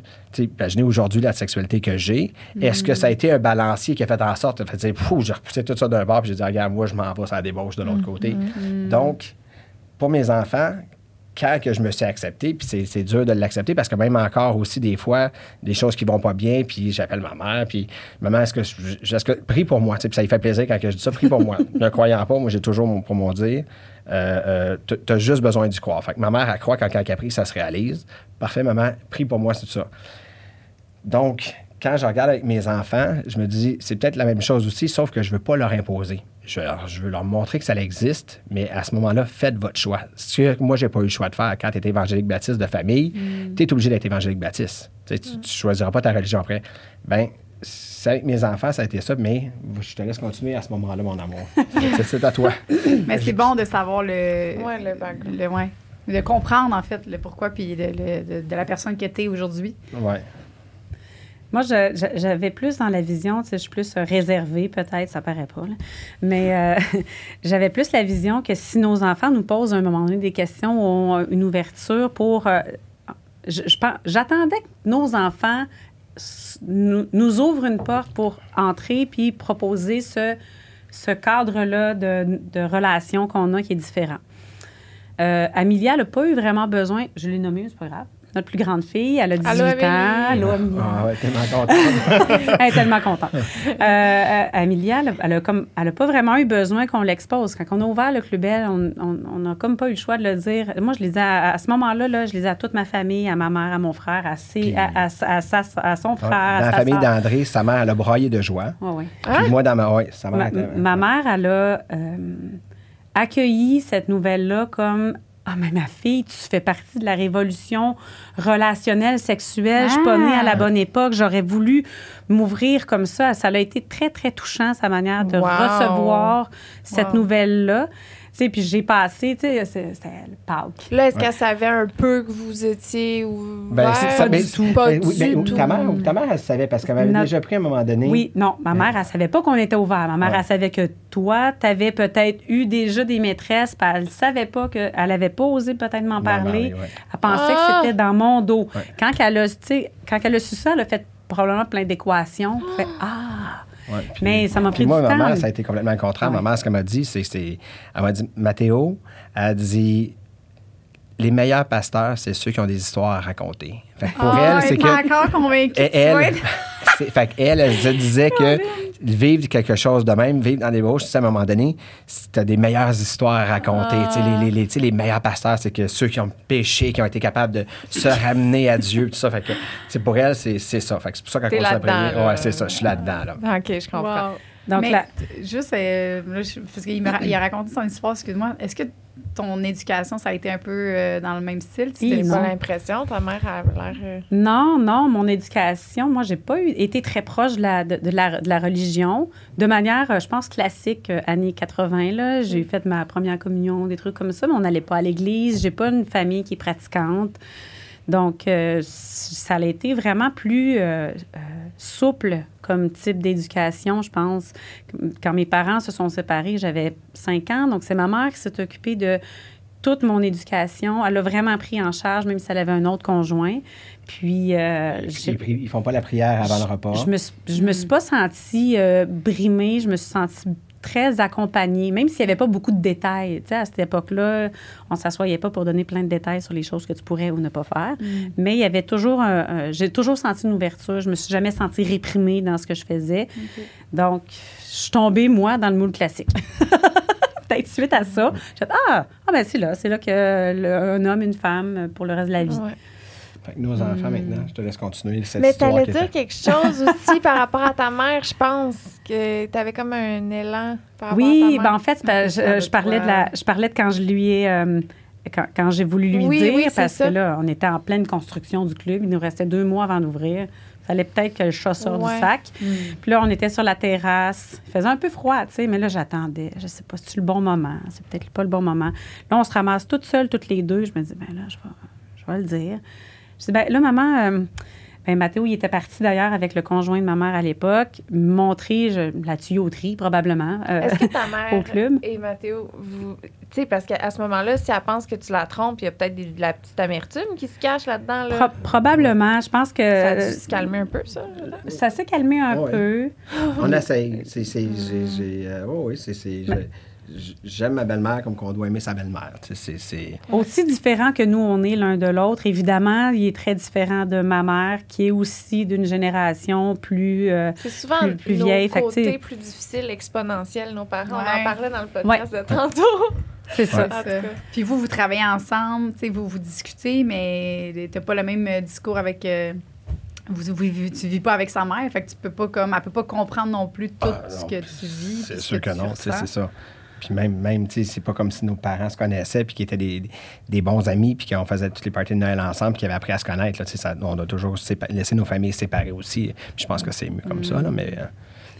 Donc, tu es sur le perron avec ta mère. Oui, et là, je lui dis, tu sais, maman, Matéo, il est parti montrer son nouveau projet que j'avais dit. J'avais sûrement, tu sais, j'avais popé un traiteur au téléphone, parce que ça se dit pas au téléphone, ces choses-là, tu sais, ni en texto, c'est encore pire. Donc, je dis, il est parti montrer, tu sais, l'entreprise. Bien, je vais te parler de la nature de l'entreprise. Je dis, on est un couple libertin, puis on est en train d'ouvrir un club libertin. Puis là, le silence s'établit. Je me dis, ah boy. Ma mère se met à pleurer. C'est déçue. Puis elle fait, mais c'est magnifique, c'est merveilleux, je suis tellement touchée. Puis là, je me suis dit, hey, mon doux, mais ça l'a ouvert un autre côté, mais pas juste avec ma mère, avec tout le monde à qui on l'a dit. Ça l'a ouvert tout un autre champ de possibilités de discussion, d'ouverture. C'est pas parce qu'on voulait le cacher. C'est ça que les gens nous disent des fois. Pourquoi on l'a pas su? Bien, c'était une préférence sexuelle, de rencontre aussi relationnelle. C'est pas quelque chose que tu sais ça, c'est pas... Tu sais, j'ai dit à mon frère, tu sais, je dis, ben, tu sais, toi, ta blonde, ça allait me le prendre dans le cul. Est-ce que tu me l'as dit au party de Noël? Non, puis... Là, je m'excuse, c'est cru, on coupe rien te demande qu'est-ce que vous avez... On met tout. Tu sais, t'arrives au travail, puis le monde, qu'est-ce que t'as fait en fin de semaine? On est allé dans une orgie, on était 15 couples, c'était vraiment débile. À un moment donné, on était 6 dans la chambre. Puis tu sais, c'est comme... ça, c'est pas quelque chose que tu vas raconter. C'est pour ça que c'est discret. Tu sais, les gens vont garder ça discret parce que c'est une préférence... Puis il y a aussi toujours... dans la chambre à coucher. Puis il y a toujours le tabou aussi de se faire dire, ah, ben vous faites ça parce que vous n'êtes pas un vrai couple ou parce que vous n'aimez pas pour de vrai, tu sais. Fait que le fait aussi... c'est ça. Fait quand ça fait 20 ans, à un moment donné, Ben là, dans ce temps-là, ça faisait peut-être 15. Tu sais, ça l'amène quand même... Là, regarde, on est rendu qu'on va même ouvrir une place pour promouvoir la façon qu'on le vit. Tu sais, puis c'est la façon aussi que je le voulais. C'est que quand j'ai créé le Plus Belle, puis je le regarde dans mon plan d'affaires que j'avais fait, c'était que je voulais amener sur la Select ce mode de vie-là, autre que ça soit juste underground, qu'on puisse en parler. Tu sais, que le club soit... Pour moi, c'était une vision internationale que j'avais de dire, les gens, là, ils vont inviter des amis qui sont pas libertins pour leur dire, regarde, viens voir, tu sais. J'avais dans la tête un petit peu le bar comme l'opéra, tu sais, qu'il y avait, là, que tu allais là-bas, tu faisais, waouh, hey, c'est donc bien beau, c'est magnifique. Bien, c'était ma vision. Fait que, tu sais, quand on sortait, c'était plate parce qu'on ne pouvait pas se dire, on va inviter des amis juste pour leur montrer comment c'est beau, puis comment c'est propre, puis comment, tu sais, juste pour faire briser ces tabous-là. Parce qu'on arrivait dans une place que c'était OK, c'était propre, mais c'était pas spick and span. C'était pas le service au bar, c'était pas grand-chose. Le bar, c'était pas la sélection d'alcool, la sélection de vin, c'était pas incroyable. Ben, moi, j'étais avec Andrée, les deux, on est sommeliers de profession. C'était comme, on veut aller chercher, la grosse. On s'est connus en restauration, les deux. Tu sais, on s'est dit, OK, on est capable de faire quelque chose qui fait un wow, tu sais, puis que les gens vont dire, ben, on va inviter des amis qui sont pas libertins. Et puis, ouais, oui, il faut quand même leur dire avant d'entrer que c'est un établissement libertin, mais qu'ils ne s'en rendront pas compte. Puis ce fait-là, de l'avoir créé de cette façon-là, a fait en sorte aussi que sa mère est venue 2-3 fois au club. Puis sa mère, elle capotait. Puis sa mère a dit, je te dis, un soir, elle dansait. Elle avertit avant, j'imagine? Oui, mais en fait, tu sais... Ah oui, maman, passe à go. Ben, tu sais, en fait, elle est venue voir des prestations. Il y avait une soirée de prestations, puis, tu sais, elle était toute gênée. Elle me disait, est-ce que je peux rester? La musique est bonne. Je dis, ben, vraiment. L'alcool aussi était bonne pour elle. Elle s'est mise à danser, ben oui. Ouais. Puis, tu sais, l'ambiance était le fun. Tu sais, à notre lancement, toute notre famille était là. Ton père était là. Ma mère était là. Voyons donc. Mais parce que c'est beau, parce que c'est ça, je me demande on a des voisins. On a des voisins qui viennent, tu sais, puis ils sont pas libertins, mais ils disent, tu sais... Puis moi, j'ai adoré ce que le couple d'amis qui nous ont dit, c'est que ça faisait, je pense que ça faisait 18 ans que je n'étais pas sorti avec ma conjointe dans un club à Montréal. Tu sais, ça fait 18 ans que tes parents, ça fait 18 ans que... Puis tu sais, t'es rendu dans la quarantaine, où que tu veux sortir? Tu sais, c'est quoi le club que tu vas te sortir? Tu vas te sortir dans un club à Montréal, la façon, tu sais, je vais me faire les poches, c'est quoi? Je vais me faire... Là, ils m'ont dit, on est rentré, c'était beau, c'était propre, les gens étaient super amicales. Puis, tu sais, ils nous avaient demandé qu'est-ce qu'on fait si on s'est approché. Faites juste dire que vous êtes nos voisins puis vous n'êtes pas libertins. Il n'y a pas personne qui va dire, ben là, c'est ça, vous venez ici. Non, c'est comme les gens, waouh, hey, c'est donc bien le fun. Tu sais, c'est comme. Puis, ils sont venus une fois par mois après ça. Là, tu sais, c'est comme. C'était leur sortie de dire, on s'en va dans une place, on va manger, on se crouse. Puis, ils ont fini la soirée à la maison, comme ils me disaient, c'était le fun parce qu'on s'est allumé. Puis, êtes-vous aller au deuxième? Ben là, ils sont gênés de dire oui, on est allé voir en haut le deuxième. Là, ça ne demande pas, ils se sont amusés. Mais tu sais que pour eux, ils ont vu un film porno live. Là, c'était comme, il y a des gens qui font l'amour devant nous autres. Probablement qu'ils n'avaient jamais vu des gens faire l'amour avant ça. Fait que c'était comme ce côté imaginaire-là. Fait que, mais bon, pourquoi je t'ai parti? Puis ils sont... c'est pas grave. Est-ce qu'ils sont devenus libertins? Ou... Non. OK, ils sont vraiment par curiosité. Ouais. Puis c'est ça, comment ça fonctionne? On entre dans le club, puis c'est à la première étage, c'est vraiment, il n'y a rien de relation. Tu t'en rends pas compte. Notre rez-de-chaussée, ça peut. Tu pourrais dire normal. Oui, exactement. On pourrait rentrer. Un resto-lounge. C'est un resto-lounge. C'est un resto-lounge. C'est pas un club, c'est un resto-lounge. Tu peux manger et tu peux boire. Ouais. Exactement. Tu peux danser, il y a la musique. On a de la musique. C'est vraiment pour créer une ambiance de rencontre entre les couples. Okay. On voulait aussi, dans notre plan d'affaires, on trouvait qu'il y avait beaucoup d'endroits où la musique était vraiment super forte. C'était difficile de se parler. On est supposé d'être dans une option de se rencontrer, de séduire. Puis là, on est obligé d'être collé sur l'oreille de l'autre pour pouvoir faire une conversation que mon conjoint n'entend pas parce que tout est trop fort. Donc, on a décidé de baisser un peu notre ambiance pour que les rencontres soient possibles. Bonne idée. Oui. Fait que rendu au deuxième étage, tu connais le nom de la personne. Des fois, c'est cool, tu sais. Tu veux avoir parlé de tes limites, tu rencontres un couple, puis tu n'auras pas parlé du tout. Tu arrives en haut, les deux commencent à se déshabiller, puis tu arrives pour commencer avec l'autre personne, puis la personne dit « Oh non, nous autres, on fait juste du côte-à-côtisme. Nous autres, c'est juste, on veut vous regarder. » Ou là, tu fais OK, ça fait 1h30 qu'on parle, puis que là, on s'attendait à se mélanger, puis tout. Ben non. Ben, nous autres, tu as le temps de le dire, puis si on le dit. Ouais. J'ai une idée. Je sais pas pourquoi, mais non, mais c'est juste parce que, mettons, là, je vous dis ça en tant que personne qui n'est jamais allé dans un club échangiste, puis qu'un jour, Libertin. Libertin. On aime ça. On dirait que ce qui me bloquerait, c'est le fait que les gens pensent que, donc, j'offre une idée, moi, je me sentirais vraiment à l'aise s'il y avait un petit collier avec un petit rond, genre bleu, c'est parce que je suis ouverte, et rouge, c'est que je veux juste regarder. Nous Ça se autres, fait-tu, ça? on met un bracelet. Mais c'est pas la même chose. C'est pas la même chose. En fait, je comprends qu'est-ce que tu veux dire. Moi, je pense qu'au Club Bell, on préfère que les gens prennent le lead de le communiquer aux gens. C'est que important. t'es ouverte, là. Quelqu'un vient te voir, puis tu sais, non, ça veut vraiment Tu dire... le tournes de bord. pendant que la personne s'approche. Je me suis trompé à l'accueil, ils m'ont pas donné le bon. Ou il y a le vert, c'est peut-être, genre. Mais c'est malaisant. Je pense que je comprends ton point. Juste les gens qui font juste regarder, mais qui savent qu'ils veulent juste Non, mais regarder. si ça arrive, finalement, mettons t'as que plus le goût de Ben, regarder. tu l'enlèves, ton... Mais collier? c'est bien, puis je vais le dire, c'est quelque chose qu'on enseigne quand on fait nos visites, puis qu'on le répète, c'est important d'apprendre à mettre ses limites. Fait que cette limite-là que tu as, c'est important de la communiquer avec la personne. Puis on le dit toujours, c'est dur de dire non à quelqu'un. C'est dur de le recevoir parce que tu fais, c'est un rejet, mais c'est important. Puis on le dit, dans le milieu libertin, le plus grand respect, c'est envers ta personne. Ça t'intéresse pas, tu le dis. Ça t'intéresse plus, tu le dis. Finalement, ça t'intéresse. Tu avais dit non, tu peux recommencer à dire oui à ce moment-là. Tu sais, c'est important de se mettre cette limite-là. Puis le fait d'être juste de l'avoir sur la pancarte comme si tu étais un brigadier, c'est pas la façon de l'apprendre. Tu sais, c'est comme de le dire aux gens, regarde, vous nous intéressez pas, mais vous êtes super intéressant, mais ce soir, on n'a pas envie de... Parfait. C'est comme si voir plus tard avec quelqu'un d'autre. on te donnait un traducteur, dans le fond, qui était avec toi, qui fait comme... Non, elle va dire que non. Mais c'est mieux que ça soit toi qui apprennes à le dire. Mais c'est pas de le dire, en fait. Moi, je suis très capable de dire non, tu sais. Bon. Mais c'est le fait de, mettons, j'entre dans un endroit, puis je me fais étiqueter comme, ah ouais, elle est ouverte. Ou, viens comme une journaliste. Tu sais, tout dans ton podcast. Tu peux dire, moi, je viens juste... viens avec ta pancarte de sexe oral, là. Puis ils vont penser que c'est pour... Je vais mettre une pancarte visiteur. Oui, mais un T-shirt marqué visiteur, ça serait drôle. Là, ils vont le savoir. Ouais, parce que c'est intriguant, je trouve ça vraiment cool. Puis dans le cadre vraiment de curiosité. Puis de. Joanie, tantôt avant la caméra, là, avant les caméras, t'as dit que t'avais un préjugé. Oui. Tu veux-tu nous en parler? Ben, je suis quand même curieuse. J'avais un préjugé parce que c'est ce que je m'étais fait dire par plein de monde. Fait que c'est que dans les clubs échangistes ou dans des... Libertins. Tabarouette. J'ai sûrement dit échanger aussi tantôt.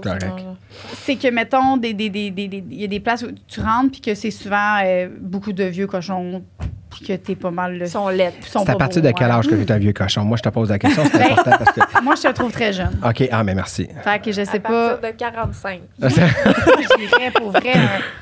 Peut-être pas vrai. Dans soixantaine et plus, 70 ans, tu sais, qui est un vieux monsieur pervers qui veut juste... Tu sais, le genre de monsieur dans le centre d'achat qui s'assit puis qui fait rien qu'à regarder, là. Moi, ça me fait penser à une place qu'on est allé puis j'ai fait « non, moi, je retourne pas là. » Ouais. On est allé au cinéma L'Amour, puis là, ça ressemblait un peu à ça. Oh mon Dieu, il y a deux avis.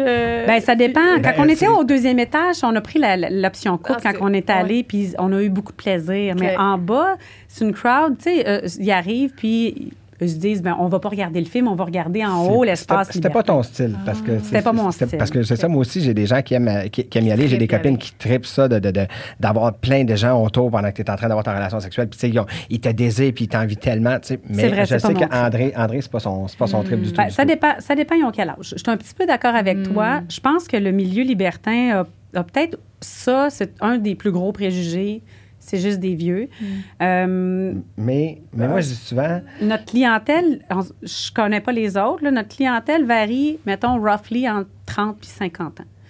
Fait que c'est pas mal une belle clientèle. Fait que tu sais, c'est souvent, tu vois, la clientèle jeune et la clientèle plus âgée qui se diluent là-dedans. Tu sais, je sais pas si tu comprends. Il y a autant, par exemple, de jeunes dans la vingtaine que de gens plus âgés de la cinquantaine qui vont facilement... Fait que c'est ça. Fait que, tu sais, dans, mettons, une soirée de 250 personnes, si tu as 50 jeunes dans vingtaine, puis tu as 50 personnes 50 ans et plus, c'est facilement dilué dans 200 personnes, dans 150 personnes qui fait en sorte que de toute façon, c'est pas avec eux que tu vas t'amuser parce que c'est pas eux qui t'intéressent. Puis c'est souvent pas eux non plus qui vont venir t'aborder parce qu'ils ont peut-être l'impression que oui, ils vont faire dire non à ce moment-là. OK. Puis quand tu es rendu en haut, ben si tu as fermé la porte, ben parce que tu as choisi d'être avec un couple plus jeune, ben la porte est fermée, ils iront pas se coller dans la fenêtre puis se mettre à la lâcher pour te regarder. Il y a autre chose chez nous aussi, c'est qu'on n'a pas d'hommes seuls. Donc, ça change complètement. C'est interdit. Les hommes seuls doivent être des hommes accompagnateurs chez nous, en tout temps. Donc, si dans d'autres clubs, les jeudis, vendredis, il y a des hommes seuls, nous, il n'y en a jamais. Ils sont bienvenus s'ils sont accompagnés d'un couple. Puis nous, on étire cette limite-là aussi. Même si on y va en couple, mon chum n'a pas le droit de monter toute seule au 2e étage d'aller faire son voireux. Puis si l'homme accompagnateur ne peut pas monter, par exemple, vous venez avec un ami de ton chum, ben l'ami de ton chum que tu as invité pour rentrer dans le club, ben il ne peut pas monter au 2e étage tout seul juste pour aller voir. Il faut qu'il soit invité par le couple qui est invité ou un autre couple qui voudrait l'inviter ou une femme seule qui va avoir choisi de monter. Fait que ça l'enlève un peu de personnes qui vont être là pour juste regarder. Il y a beaucoup plus de fluidité au 2e étage. Quand c'est des gens qui regardent, c'est parce que c'est un couple. Est complètement différent aussi. Puis on se le fait dire, ça l'amène, je dirais pas un côté plus sécuritaire, mais plus, je dirais peut-être, ça serait plus sécuritaire. C'est ce qu'on se fait dire. Tu as moins l'impression que tu vas rentrer, tu vas commencer à t'amuser dans une place, par exemple, qui est ouverte. Ben, tu n'auras pas 10 gars autour de toi qui ont juste hâte de pouvoir te caresser puis de pouvoir prendre la relève puis de pouvoir, tu sais, ça l'enlève ce côté-là de dire, ben c'est 2 couples puis le couple nous regarde en nous désirant, que c'est complètement différent. Là. Fait que c'est à peu près, mettons, 60 des gars, 40 des filles, genre? Non, je dirais que c'est le contraire. On a souvent plus de femmes.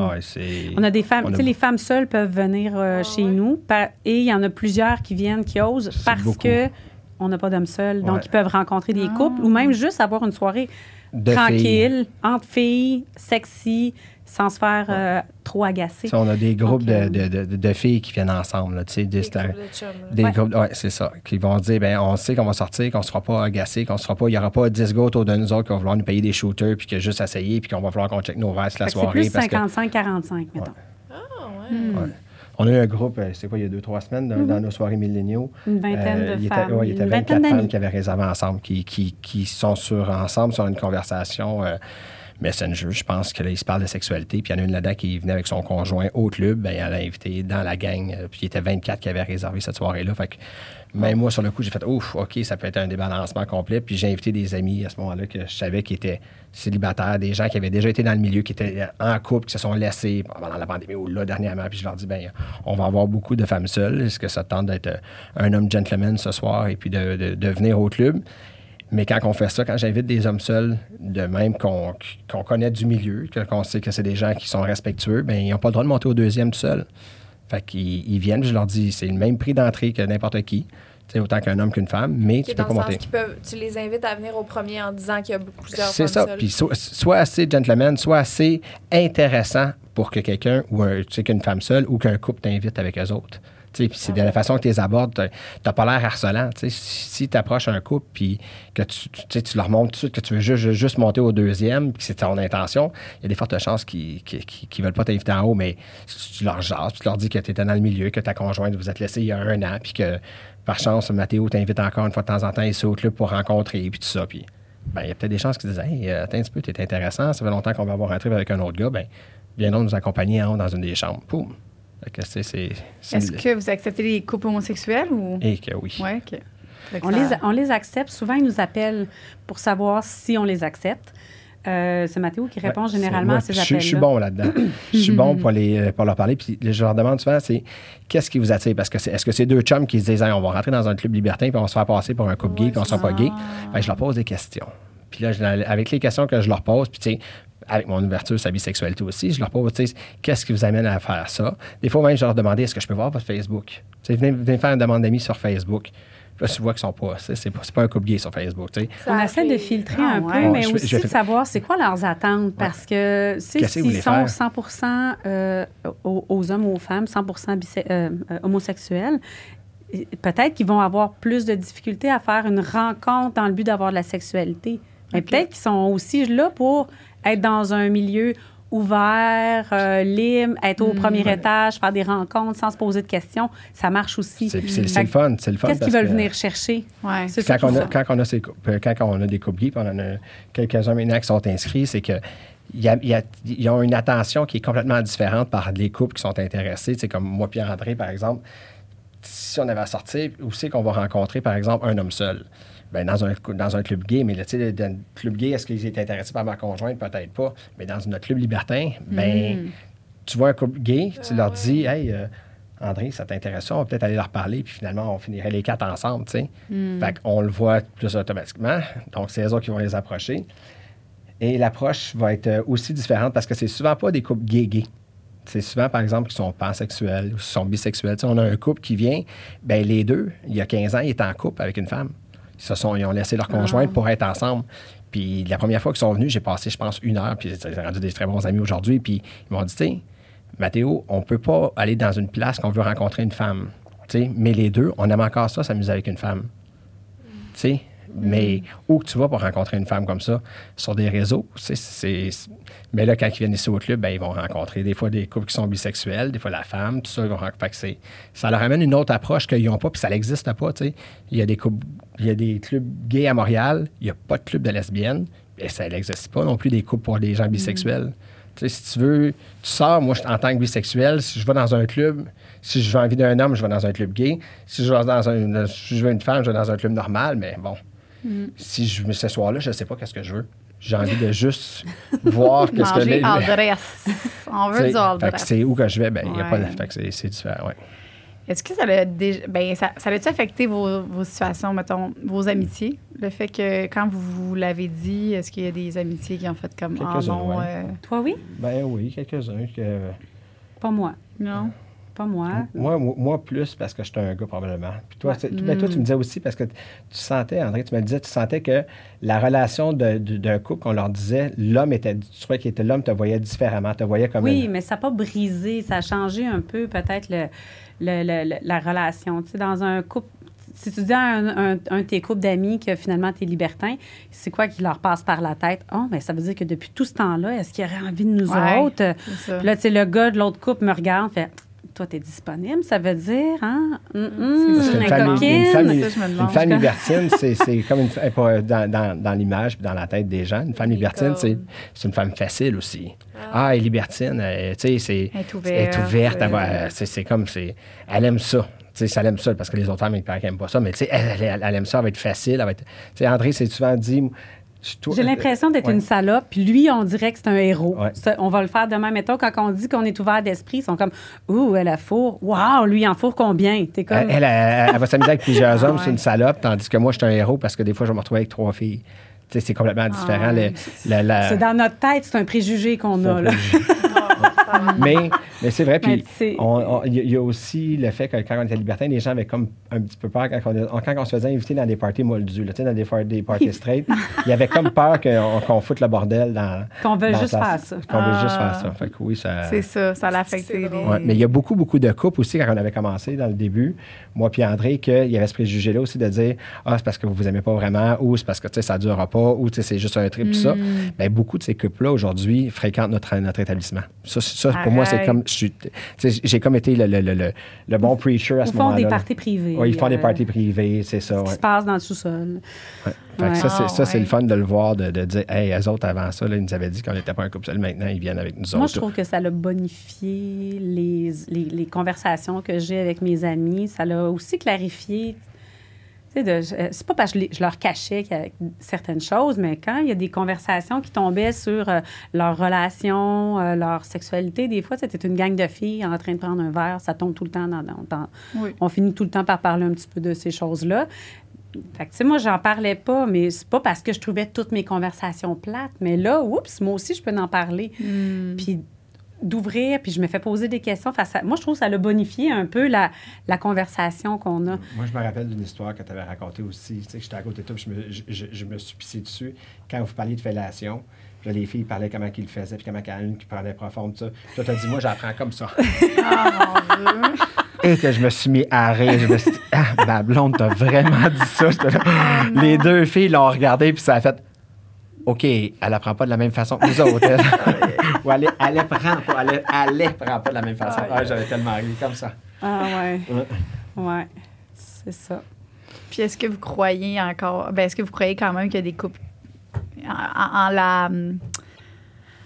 Est-ce qu'on croit à la monogamie? Oui. Est-ce que vous croyez encore que ça existe, un Moi, je dis toujours que c'est pas fait. Qui vont s'aimer toute leur vie? Moi, je dis que la liberté sexuelle, ce n'est pas fait pour tout le monde non plus. Même quand des gens me disent « Ah, j'aimerais ça, j'essaie d'amener ma conjointe là-dedans ou j'essaie d'amener mon conjoint à se plus ouvrir », c'est pas fait pour tout le monde. C'est une croyance, c'est comme une orientation sexuelle. Tu peux pas dire à quelqu'un, mais voyons donc, tu peux pas être ouvert à sa bisexualité, c'est tellement bon d'avoir les deux. C'est partie de toi qui les trouve inférieurs. Est-ce que je trouve inférieur? Pour moi, c'est pas inférieur. Je trouve ça, c'est peut-être, je me dis, il manque peut-être quelque chose. Je dis pas que c'est inférieur, c'est peut-être un manque à ce moment-là tu sais, des fois, c'est souvent avec Andrée, même avec ma conjointe, tu sais, des fois, je dis, c'est plate que tu n'as pas envie d'essayer parce que c'est tellement le fun. Tu sais, tu as comme envie de. Tu sais, c'est pourquoi tu veux. Tu sais, c'est de vouloir. Tu sais, quand tu voyons, si tu n'as pas essayé, tu ne peux pas le dire si tu aimes ça ou pas. Oui, mais mettons que j'ai pas envie. Tu dis à quelqu'un, tu dis, hey, moi, je vais sauter en parachute, je tripe, c'est tellement le fun. Puis toute l'autre personne, moi, j'ai le vertige, je monte sur une échelle, j'ai le vertige. Non, mais viens sauter en parachute, tu sais, viens l'essayer, tout ça. Il y a des fortes chances que la personne dans la chute, elle s'évanouisse. Elle n'aura pas de plaisir. Est-ce que tu la forces à l'essayer? Est-ce que tu ne trouves pas supérieur, mais tu es déçu. Tu es déçu. Et voilà. C'est vraiment comme ça que je l'amène. C'est comme, OK, c'est correct. Tu respectes. Tu as d'autres trips. C'est ça, vous n'essayez pas de convaincre tout le monde. Là, Non, c'est impossible. Surtout tu veux pas. Tu veux pas. Surtout pas, parce que moi, si jamais, tu sais, on réussit à convaincre un couple qui ne pensait pas que le libertinage, c'est pour eux autres, puis qui arrive dans notre établissement ou dans un party privé ou whatever, hey, ça va un peu foutre le bordel. Là. Ah non. Ça va pas être le fun, ni pour les autres qui sont là, ni pour le couple qui se dit, bon, OK, là, tout le monde a dit que faut qu'on fasse ça, on va l'essayer. Moi, je reçois encore c'est moi qui reçois les appels au club, parce que le numéro de téléphone, c'est le mien qui est sur le site. C'est chier notre couple! Ben non, mais parce que j'ai des gens... Qu'est-ce que je peux faire? Qu'est-ce que je peux faire pour que ma conjointe ou mon conjoint veuille venir dans votre place? Qu'est-ce que je pourrais lui dire? Rien. Faites écouter des vidéos. Si ça l'intéresse, tant mieux. Puis, tu sais, je finis ça en leur disant, est-ce que ça vous intéresse vraiment de briser votre couple pour ça? Est-ce que vous en avez absolument besoin dans votre couple? Est-ce que si vous le faites pas, est-ce qu'il va y avoir un manque dans votre couple? T'sais? Est-ce que présentement, mettons que ça l'intéresse pas, puis il ou elle vous voit avec quelqu'un d'autre, puis que ça le brise. Là, il n'a plus envie de vous, ça y a carrément brisé sa confiance. Est-ce que ça a valu la peine à ce moment-là de l'essayer? Est-ce que c'est... Ça revient à ce que vous disiez tantôt, d'aller au rythme de la personne qui est plus lente, entre guillemets. Je trouve ça légitime comme question, puis que de le demander de la part de ces gens-là, sauf que la réponse est bonne de leur dire, il n'y en a pas de manière. Si la personne n'est pas prête à faire ça, c'est parce qu'elle n'a pas l'ouverture, donc ça ne fonctionnera pas. Il faut que tu te recules à la position de l'autre, tu te dises... Où est notre bonheur présentement? Est-ce que ça me suffit? Après ça, si on part dans un autre sujet, là, est-ce qu'on est obligé de rester en relation avec quelqu'un quand tous nos besoins ne sont pas répondus, puis qu'on essaie de pousser l'autre personne, de tirer l'autre personne à faire ce qu'on veut? Joanie, je t'ai déjà entendu dans un podcast, tu disais, moi, si je le faisais, ça serait dans un endroit, par exemple, dans le sud, où il n'y a pas personne, ou avec une escorte de luxe qu'on ferait venir. De luxe. De luxe. C'est important. Mais, tu sais, c'est super légitime la façon que tu l'approches. Mais qu'est-ce qui arrive si tu aimes ça? Après. Tu sais, tu dis, moi, je le ferais comme ça. Mais là, tu le vois à la première fois, à la première expérience. Tu ne sais pas qu'est-ce qui va se passer en dedans de toi. Mais qu'est-ce qui arrive si toi, tu aimes ça? Je pense que on en parle rendu là, puis on se dit... moi, je pense que la deuxième étape, ça serait ça, là, justement, d'aller dans un club pour aller voir, puis après ça, whatever. Puis ça va se faire... Je pense que ça se fait graduellement, là, tu sais. C'est de devoir réévaluer tout. Ouais. Mais qu'est-ce qui arrive si ton chum te dit, moi, j'ai vraiment pas aimé ça, je t'ai regardé avec la fille, là, puis j'ai pas aimé ça, j'ai l'impression que je pourrais te perdre à cause de elle. Pour vrai, c'est comme... Vous m'avez switché la question. Je vous ai fait la question tantôt, vous m'avez switché, c'est pas gentil. J'aime ça, moi. Laissez passer. Je crois. Mais... Elle l'a dit tantôt, t'étais de même. Oui, c'est ça, Carlic. Mais dans le fond, j'évaluerai, puis on s'entend mon besoin. Comme tu as dit, est-ce que mes autres besoins sont comblés, puis il y a juste, tu sais, ce besoin-là qui l'est pas. Mettons, si un jour, là, je deviens, que j'ai vraiment envie d'essayer avec quelqu'un d'autre, dans notre couple ou whatever, mais que lui, il n'est pas intéressé, puis on en rediscute, puis il n'est encore pas intéressé, mais que mes autres besoins sont comblés, tu sais, pour vrai, je penserais pas que je sois malheureuse. Si tout va, tu sais, il y a d'autres besoins aussi, puis tout ça, bien là, à ce moment-là, c'est sûr que c'est quand même important là, d'être comblé généralement dans beaucoup de facettes. Je sais pas. Mais en fait, c'est ça ma réponse. En fait, si les deux, vous aimez vraiment ça, ils vont déménager dans le sud parce qu'ils veulent pas le faire ici. Fait que dans le fond, ils vont juste vivre dans le sud toujours. Non, mais c'est qu'on va y aller souvent. Ils vont dépenser pendant des mois, des mois sur des ma réponse, c'est ça, c'est qu'on va y aller souvent. On va aller souvent dans le sud. Puis des escortes de luxe, il y en a plein. Hein, ça coûte cher, hein, c'est un méchant gros budget. Là, ben là, ça, regarde, on va s'arranger. Ouais. Mais je me dis, on va en trouver un en spécial. On va lui demander un prix mensuel, un coût mensuel. Ouais. Non, je sais que c'est tout. Puis c'est pour ça que ma question, tantôt, je voulais poser, c'est que ça change, là, les besoins changent, puis tout ça, puis je suis consciente que Louis, peut-être, hey, pour vrai, on dit ça, puis c'est peut-être Louis, là. Louis, il dit non, puis peut-être qu'à un moment donné, ça va être lui qui va... Puis moi, non. Tu sais, ça se peut que ce soit ça. Fait que c'est juste d'être à l'écoute puis de respecter quand même l'autre. Tu sais, si tu l'aimes, moi, si j'aime mon chum puis que lui, pour lui, c'est un non catégorique, mais je l'aime puis je le respecte.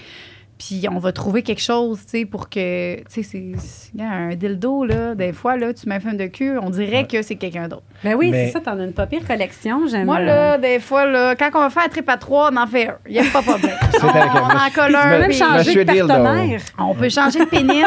Je peux changer la grosseur. On peut tout faire. Tu sais, je ressens quand même le fait qu'on est plus qu'une personne, tu sais. C'est le fun, ça. Ouais. Mais c'était une très bonne réponse. Merci d'avoir participé à mon entrevue. À mon entrevue. Toi, qu'est-ce que tu penses que réponds à la même question que moi. Elle regarde avec des couteaux. Hey, réponds-moi pas à cette question-là. Tu me relances la question. C'est drôle. Claude puis moi, c'est un sujet qu'on a eu récemment, le genre de chat et la souris, là, un peu. Bel homme en passant. Très bel homme, ton chum. Merci. Ouais. Je sais, je suis bien fière. C'était beau le voir avec ton bébé tantôt. Ils sont vraiment cute. J'ai tout le temps été un peu le chat dans notre relation, que j'y courais après, comme. Puis là, récemment, le rôle a comme été un petit peu inversé, que c'est moi qui ai besoin de temps libre, puis lui qui me court après un peu, puis ça fait que... c'est comme si ça a été quelque chose de débalancé qu'on n'a jamais vécu avant comme dynamique. Puis là, ça fait que je suis moins jalouse, alors que je l'étais full avant. Puis là, c'est lui qui est un petit peu plus jaloux. Fait que c'est comme si, en ce moment, tu me poses cette question-là, puis je suis comme, oui, je suis ouverte. Mais mais c'est parce que je suis super sécure, le cours après, tu sais. Non, mais c'est normal dans la période aussi que tu es présentement un côté familial, là. Tu te combles d'oxytocine avec ton enfant, tu te combles de... Tu sais, moi, Andrée, elle me disait, quand j'allais à la coller, puis elle venait de finir d'allaiter, hey, lâche-moi. Pour vrai, moi, ce que tu as dit tantôt, là, m'imaginer, mettons, en train d'allaiter mon bébé, puis savoir que mon chum est avec une autre fille, je pense que j'y arrache la tête. Ah fait que ouais. tu vois, je suis pas rendue là. Ah ouais, non. Mais c'est ça, mais non. T'as dit ça, puis j'ai vraiment fait... moi aussi. Moi aussi. Mais c'est pas les premiers mois non plus. C'était pas à la première, mais non, c'est ça. C'était pas un petit bébé non plus. Ça a vraiment plus ouvert à partir de la deuxième. Mais moi, on a fait ça à long terme.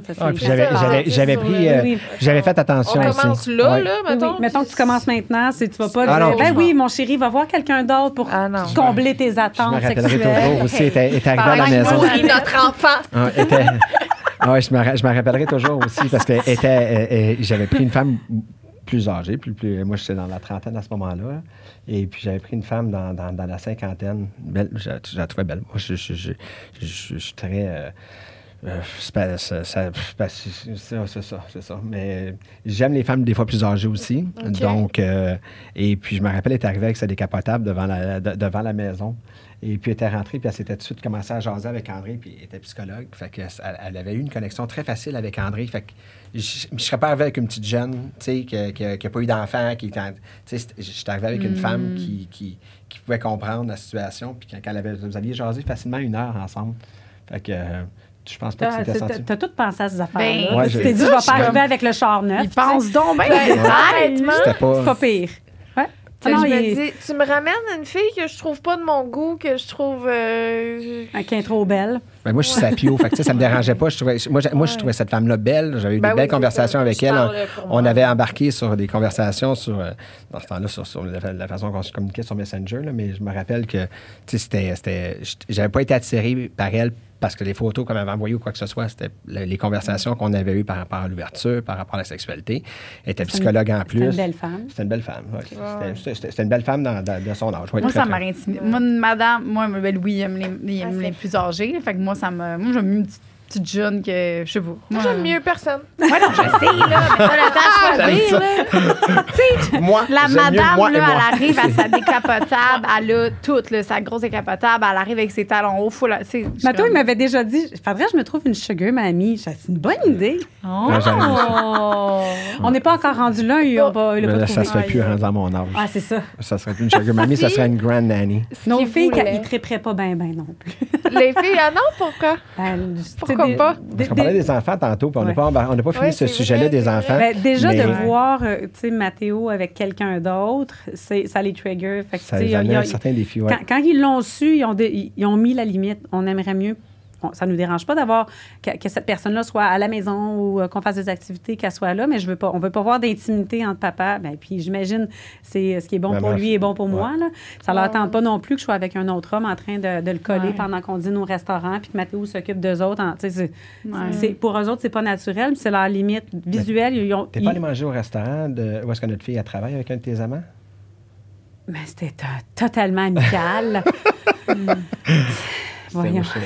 On continue.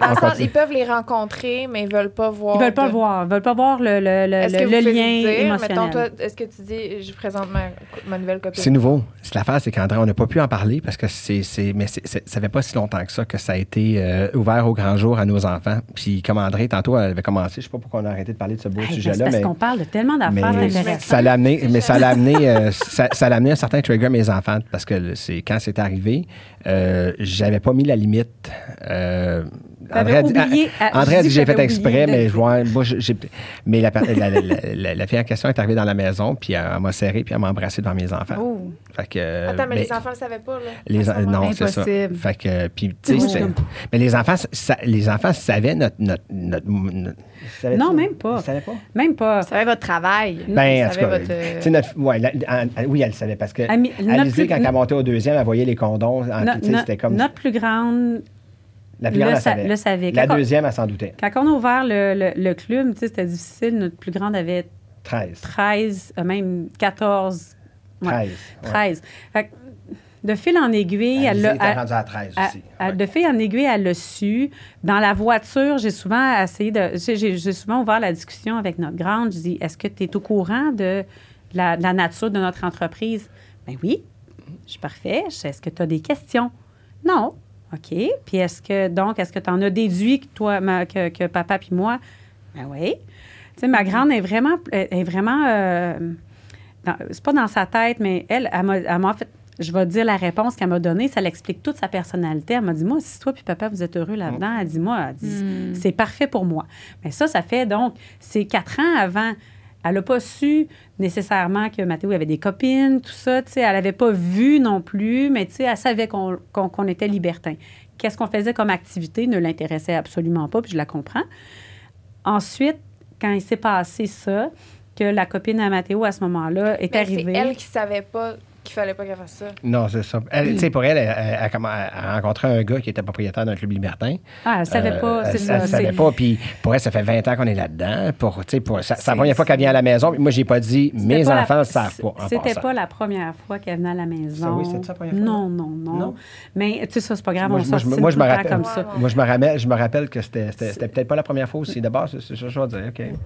Non, c'était pas la première fois, mais tu sais, c'est que nous, on a des règles, tu sais, entre nous. Est-ce qu'il avait pris le temps de lui dire? Est-ce qu'il n'avait pas pris le temps de lui dire? Tu sais, moi, mes enfants... Tu l'as échappé, là. Ah, vraiment, Tu ça. Non, il l'a échappé, mais aujourd'hui, on l'a échappé, puis c'est ce qui fait en sorte que nos enfants, ils ont pu participer à des entrevues avec nous autres, que, tu sais, ça a été... ça a fait en sorte aussi que ça les a ouverts à d'autres choses. D'autres types relationnels. Ouais, c'est ça. Quand ça s'est passé, c'était un matin d'école. Non, c'était le soir avant. Moi, je vais les porter à l'école le lendemain. On fait toute la routine. Il y avait un peu l'air bête. Ils ont passé une soirée parce que je pensais que ta copine arrivait, il jouait à des jeux de société, puis il soupait, puis après ça, il rentrait à la maison. Là, le lendemain matin, mes enfants, ils ont l'air bêtes. Moi, je travaillais la veille au soir. Qu'est-ce qui s'est passé? Y a-t-il quelque chose qui n'a pas... Non, rien. Ah, OK. OK.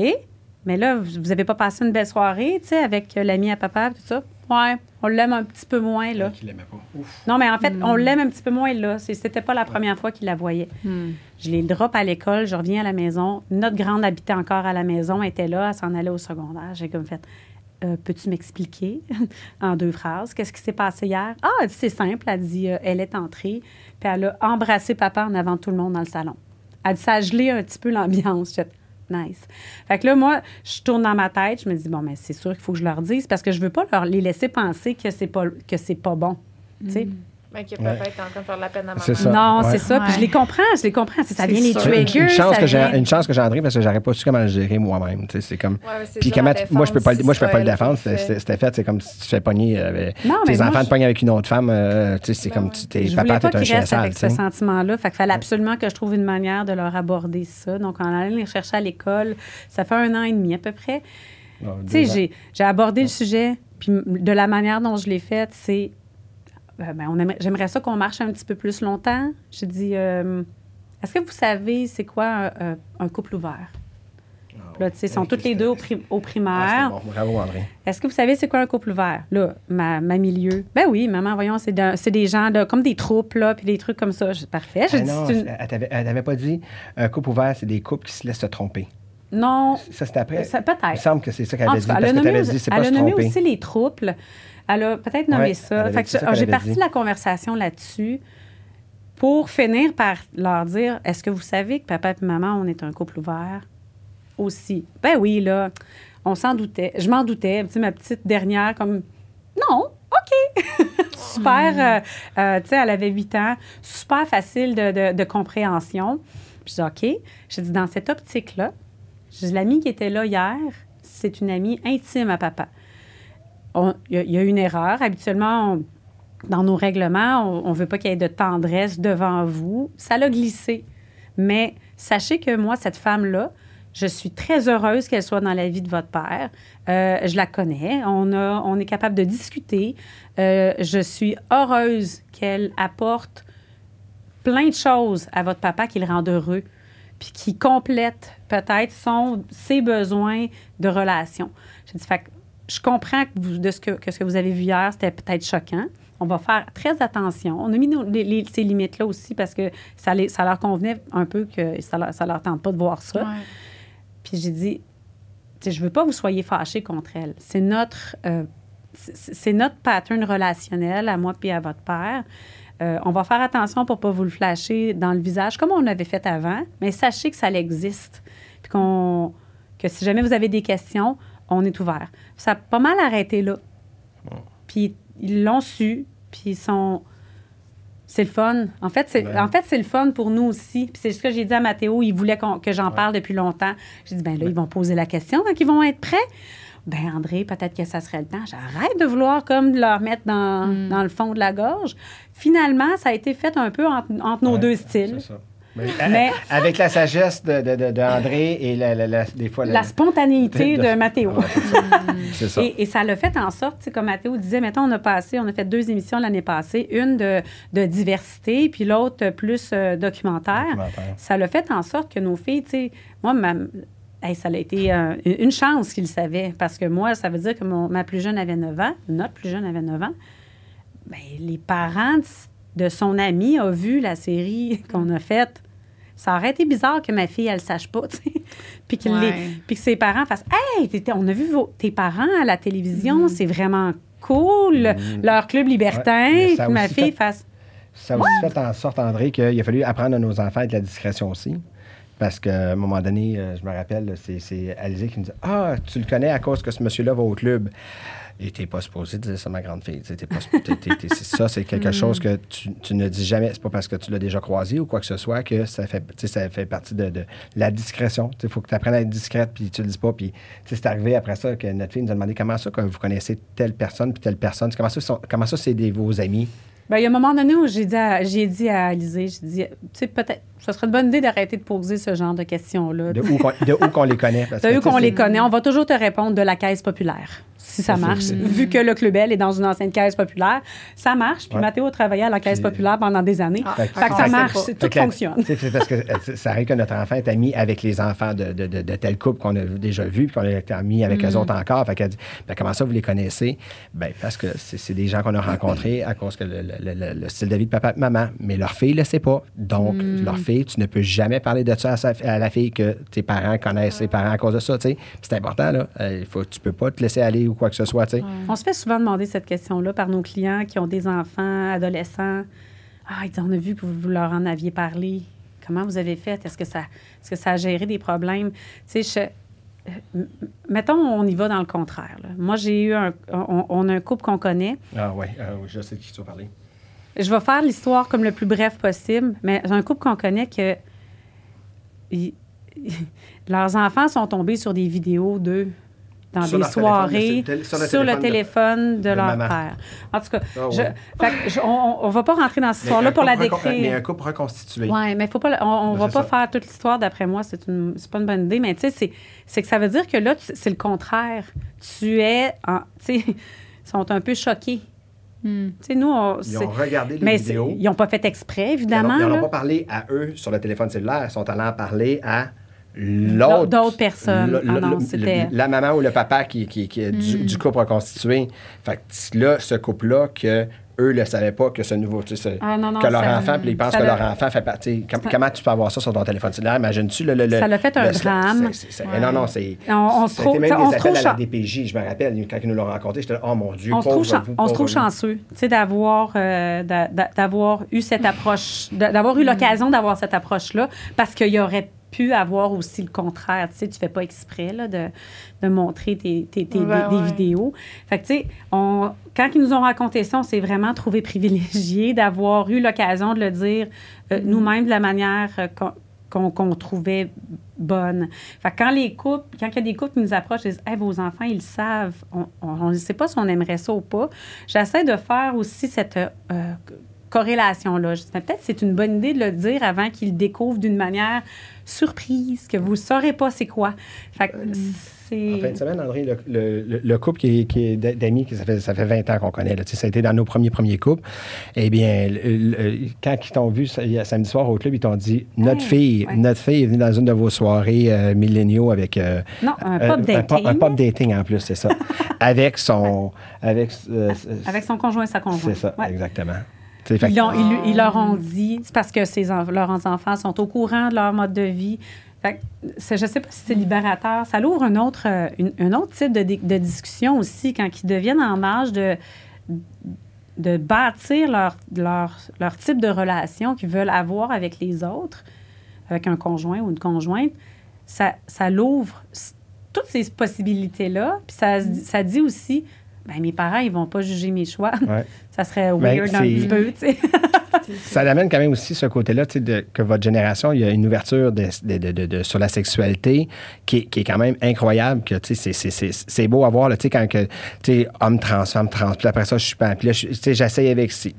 Tu sais, c'est ce côté-là de vouloir se découvrir sans se mettre des limites de préjugés ou quoi que ce soit. Tu sais, pour moi, je trouvais ça, tu sais, quand elle nous a dit que sa fille était venue avec au club, j'ai fait, wow, OK, ça, c'est, tu sais, c'est flatteur parce que c'est mon club quand même, tu sais, sa fille qui a 22 ans, qui vient dans mon club, c'est parce qu'elle se sentait en sécurité chez nous, tu sais. Déjà là, de dire, on attire cette clientèle-là, ben ça fait en sorte qu'on a quand même réussi à un certain niveau de dire, OK, puis que les parents soient comme, ah, on est content parce que c'est dans tel club que vous êtes allés. Vous avez vécu ça dans un milieu sécuritaire, vous avez vécu ça dans un milieu qui est sain, sans préjugés, puis il n'y a pas eu de mauvaise expérience ou quoi que ce soit. Là, puis il était dans un pub dating. Là, c'est encore plus le fun. Là, c'est 3 couples par table qui changent à toutes les 20 minutes parce que c'est comme un speed dating. Ils ont osé le faire comme ça. 2 jeunes qui vont parler avec des gens dans la trentaine, quarantaine, cinquantaine, avec 2 autres couples à la même table, puis qui vont se parler de leur expérience, puis où est-ce qu'ils veulent. Tu as quand même... Il faut créer des ponts entre nos générations aussi, d'être capable de dire, OK, il y a des expériences qu'on a faites, nous autres, qu'on regrette, puis il y a des expériences que vous faites, qu'on se dit peut-être que vous allez les regretter, mais d'être capable de tout mélanger ça ensemble, puis de dire, ben c'est beau à voir. C'est autre que juste, c'est pas un mélange sexuel que je pense, c'est un mélange de savoir puis de connaissances. Moi, j'ai beaucoup à apprendre sur votre génération. J'aime présentement des expériences que j'ai eues avec, par exemple, une femme trans. De poser des questions, de l'amener. Ce que moi, dans ma génération, ça n'existait pas. Là, puis des fois, j'en parle avec des amis, puis ils me disent, ben voyons donc, t'as essayé ça? Oui. Était-ce opéré? Non. Puis c'était encore bien meilleur. Je te dis, il y avait comme ce plaisir-là d'avoir les deux, d'avoir la femme avec un pénis. J'étais là, wow, OK, c'est comme... Fait que c'est de l'amener que nous, on n'a pas. Puis souvent, on se disait que... Puis tu le vois, aujourd'hui, les haineux qui ont, par exemple, ces gens-là, c'est souvent des gens qui sont dans mon âge ou plus. Puis tu te dis, ben pourquoi ça te dérange? Tu sais, qu'est-ce que ça peut t'apporter à ce point-là pour... Ça vient chicoter quelque chose. Puis moi, je trouve ça beau, je trouve ça le fun. Tu sais, c'est comme, wow, OK, ils sont capables de le vivre, ils sont capables. Puis là, tu as tout aujourd'hui, tu as quelqu'un ou une compagnie qui va aller contre ça. Ben, votre génération, vous avez le pouvoir et la force de pouvoir dire, ah ouais, t'es contre ça, toi? Ben, check-toi bien, on va te faire fermer ta compagnie. Tu sais, des compagnies qui sont allées contre des choses comme ça, puis tu te dis, ouais, ben aujourd'hui, on a un pouvoir de réseau, puis de tout ce qui est micro que vous avez le droit. Oui, c'est ça, je parle trop, hein? Ah, ben, j'ai les mains froides. J'ai les mains froides, je voulais me réchauffer les mains. Ouais. C'est ce pouvoir-là que vous avez. Vous êtes vraiment hot. J'ai vraiment aimé ça, vous écouter parler. Ça m'a apaisée. Je vous trouve beau, je vous trouve bon. J'aime ce que vous faites.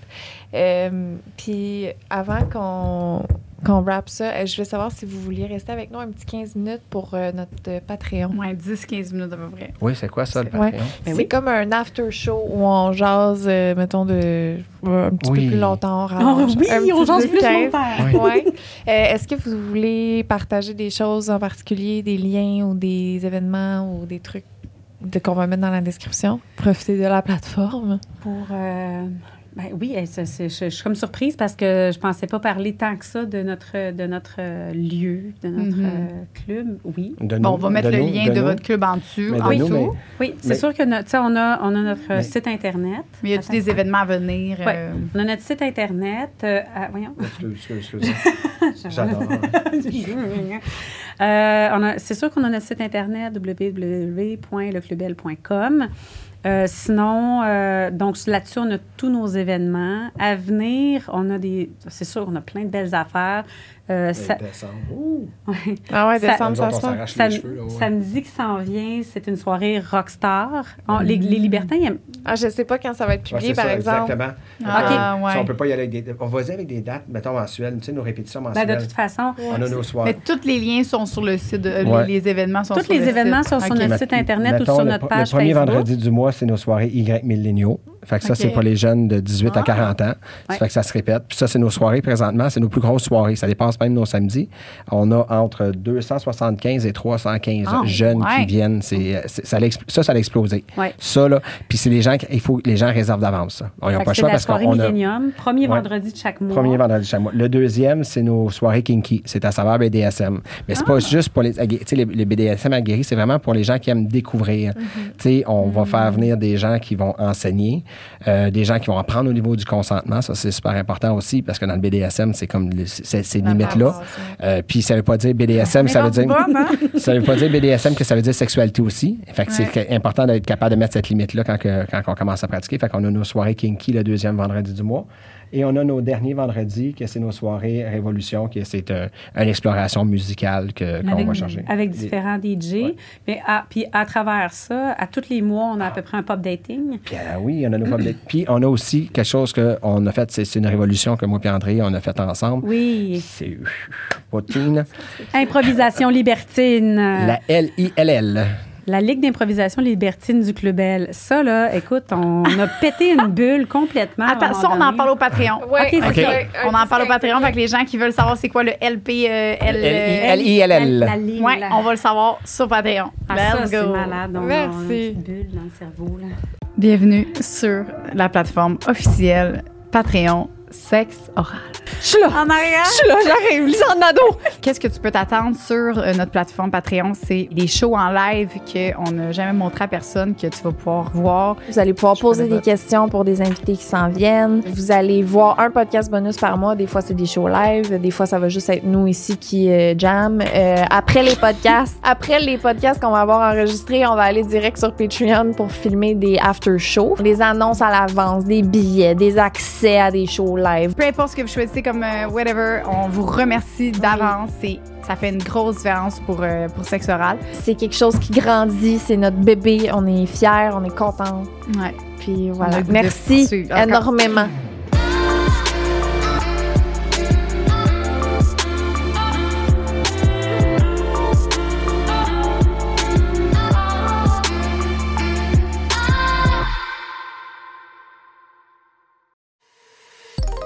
Une production du Studio SF.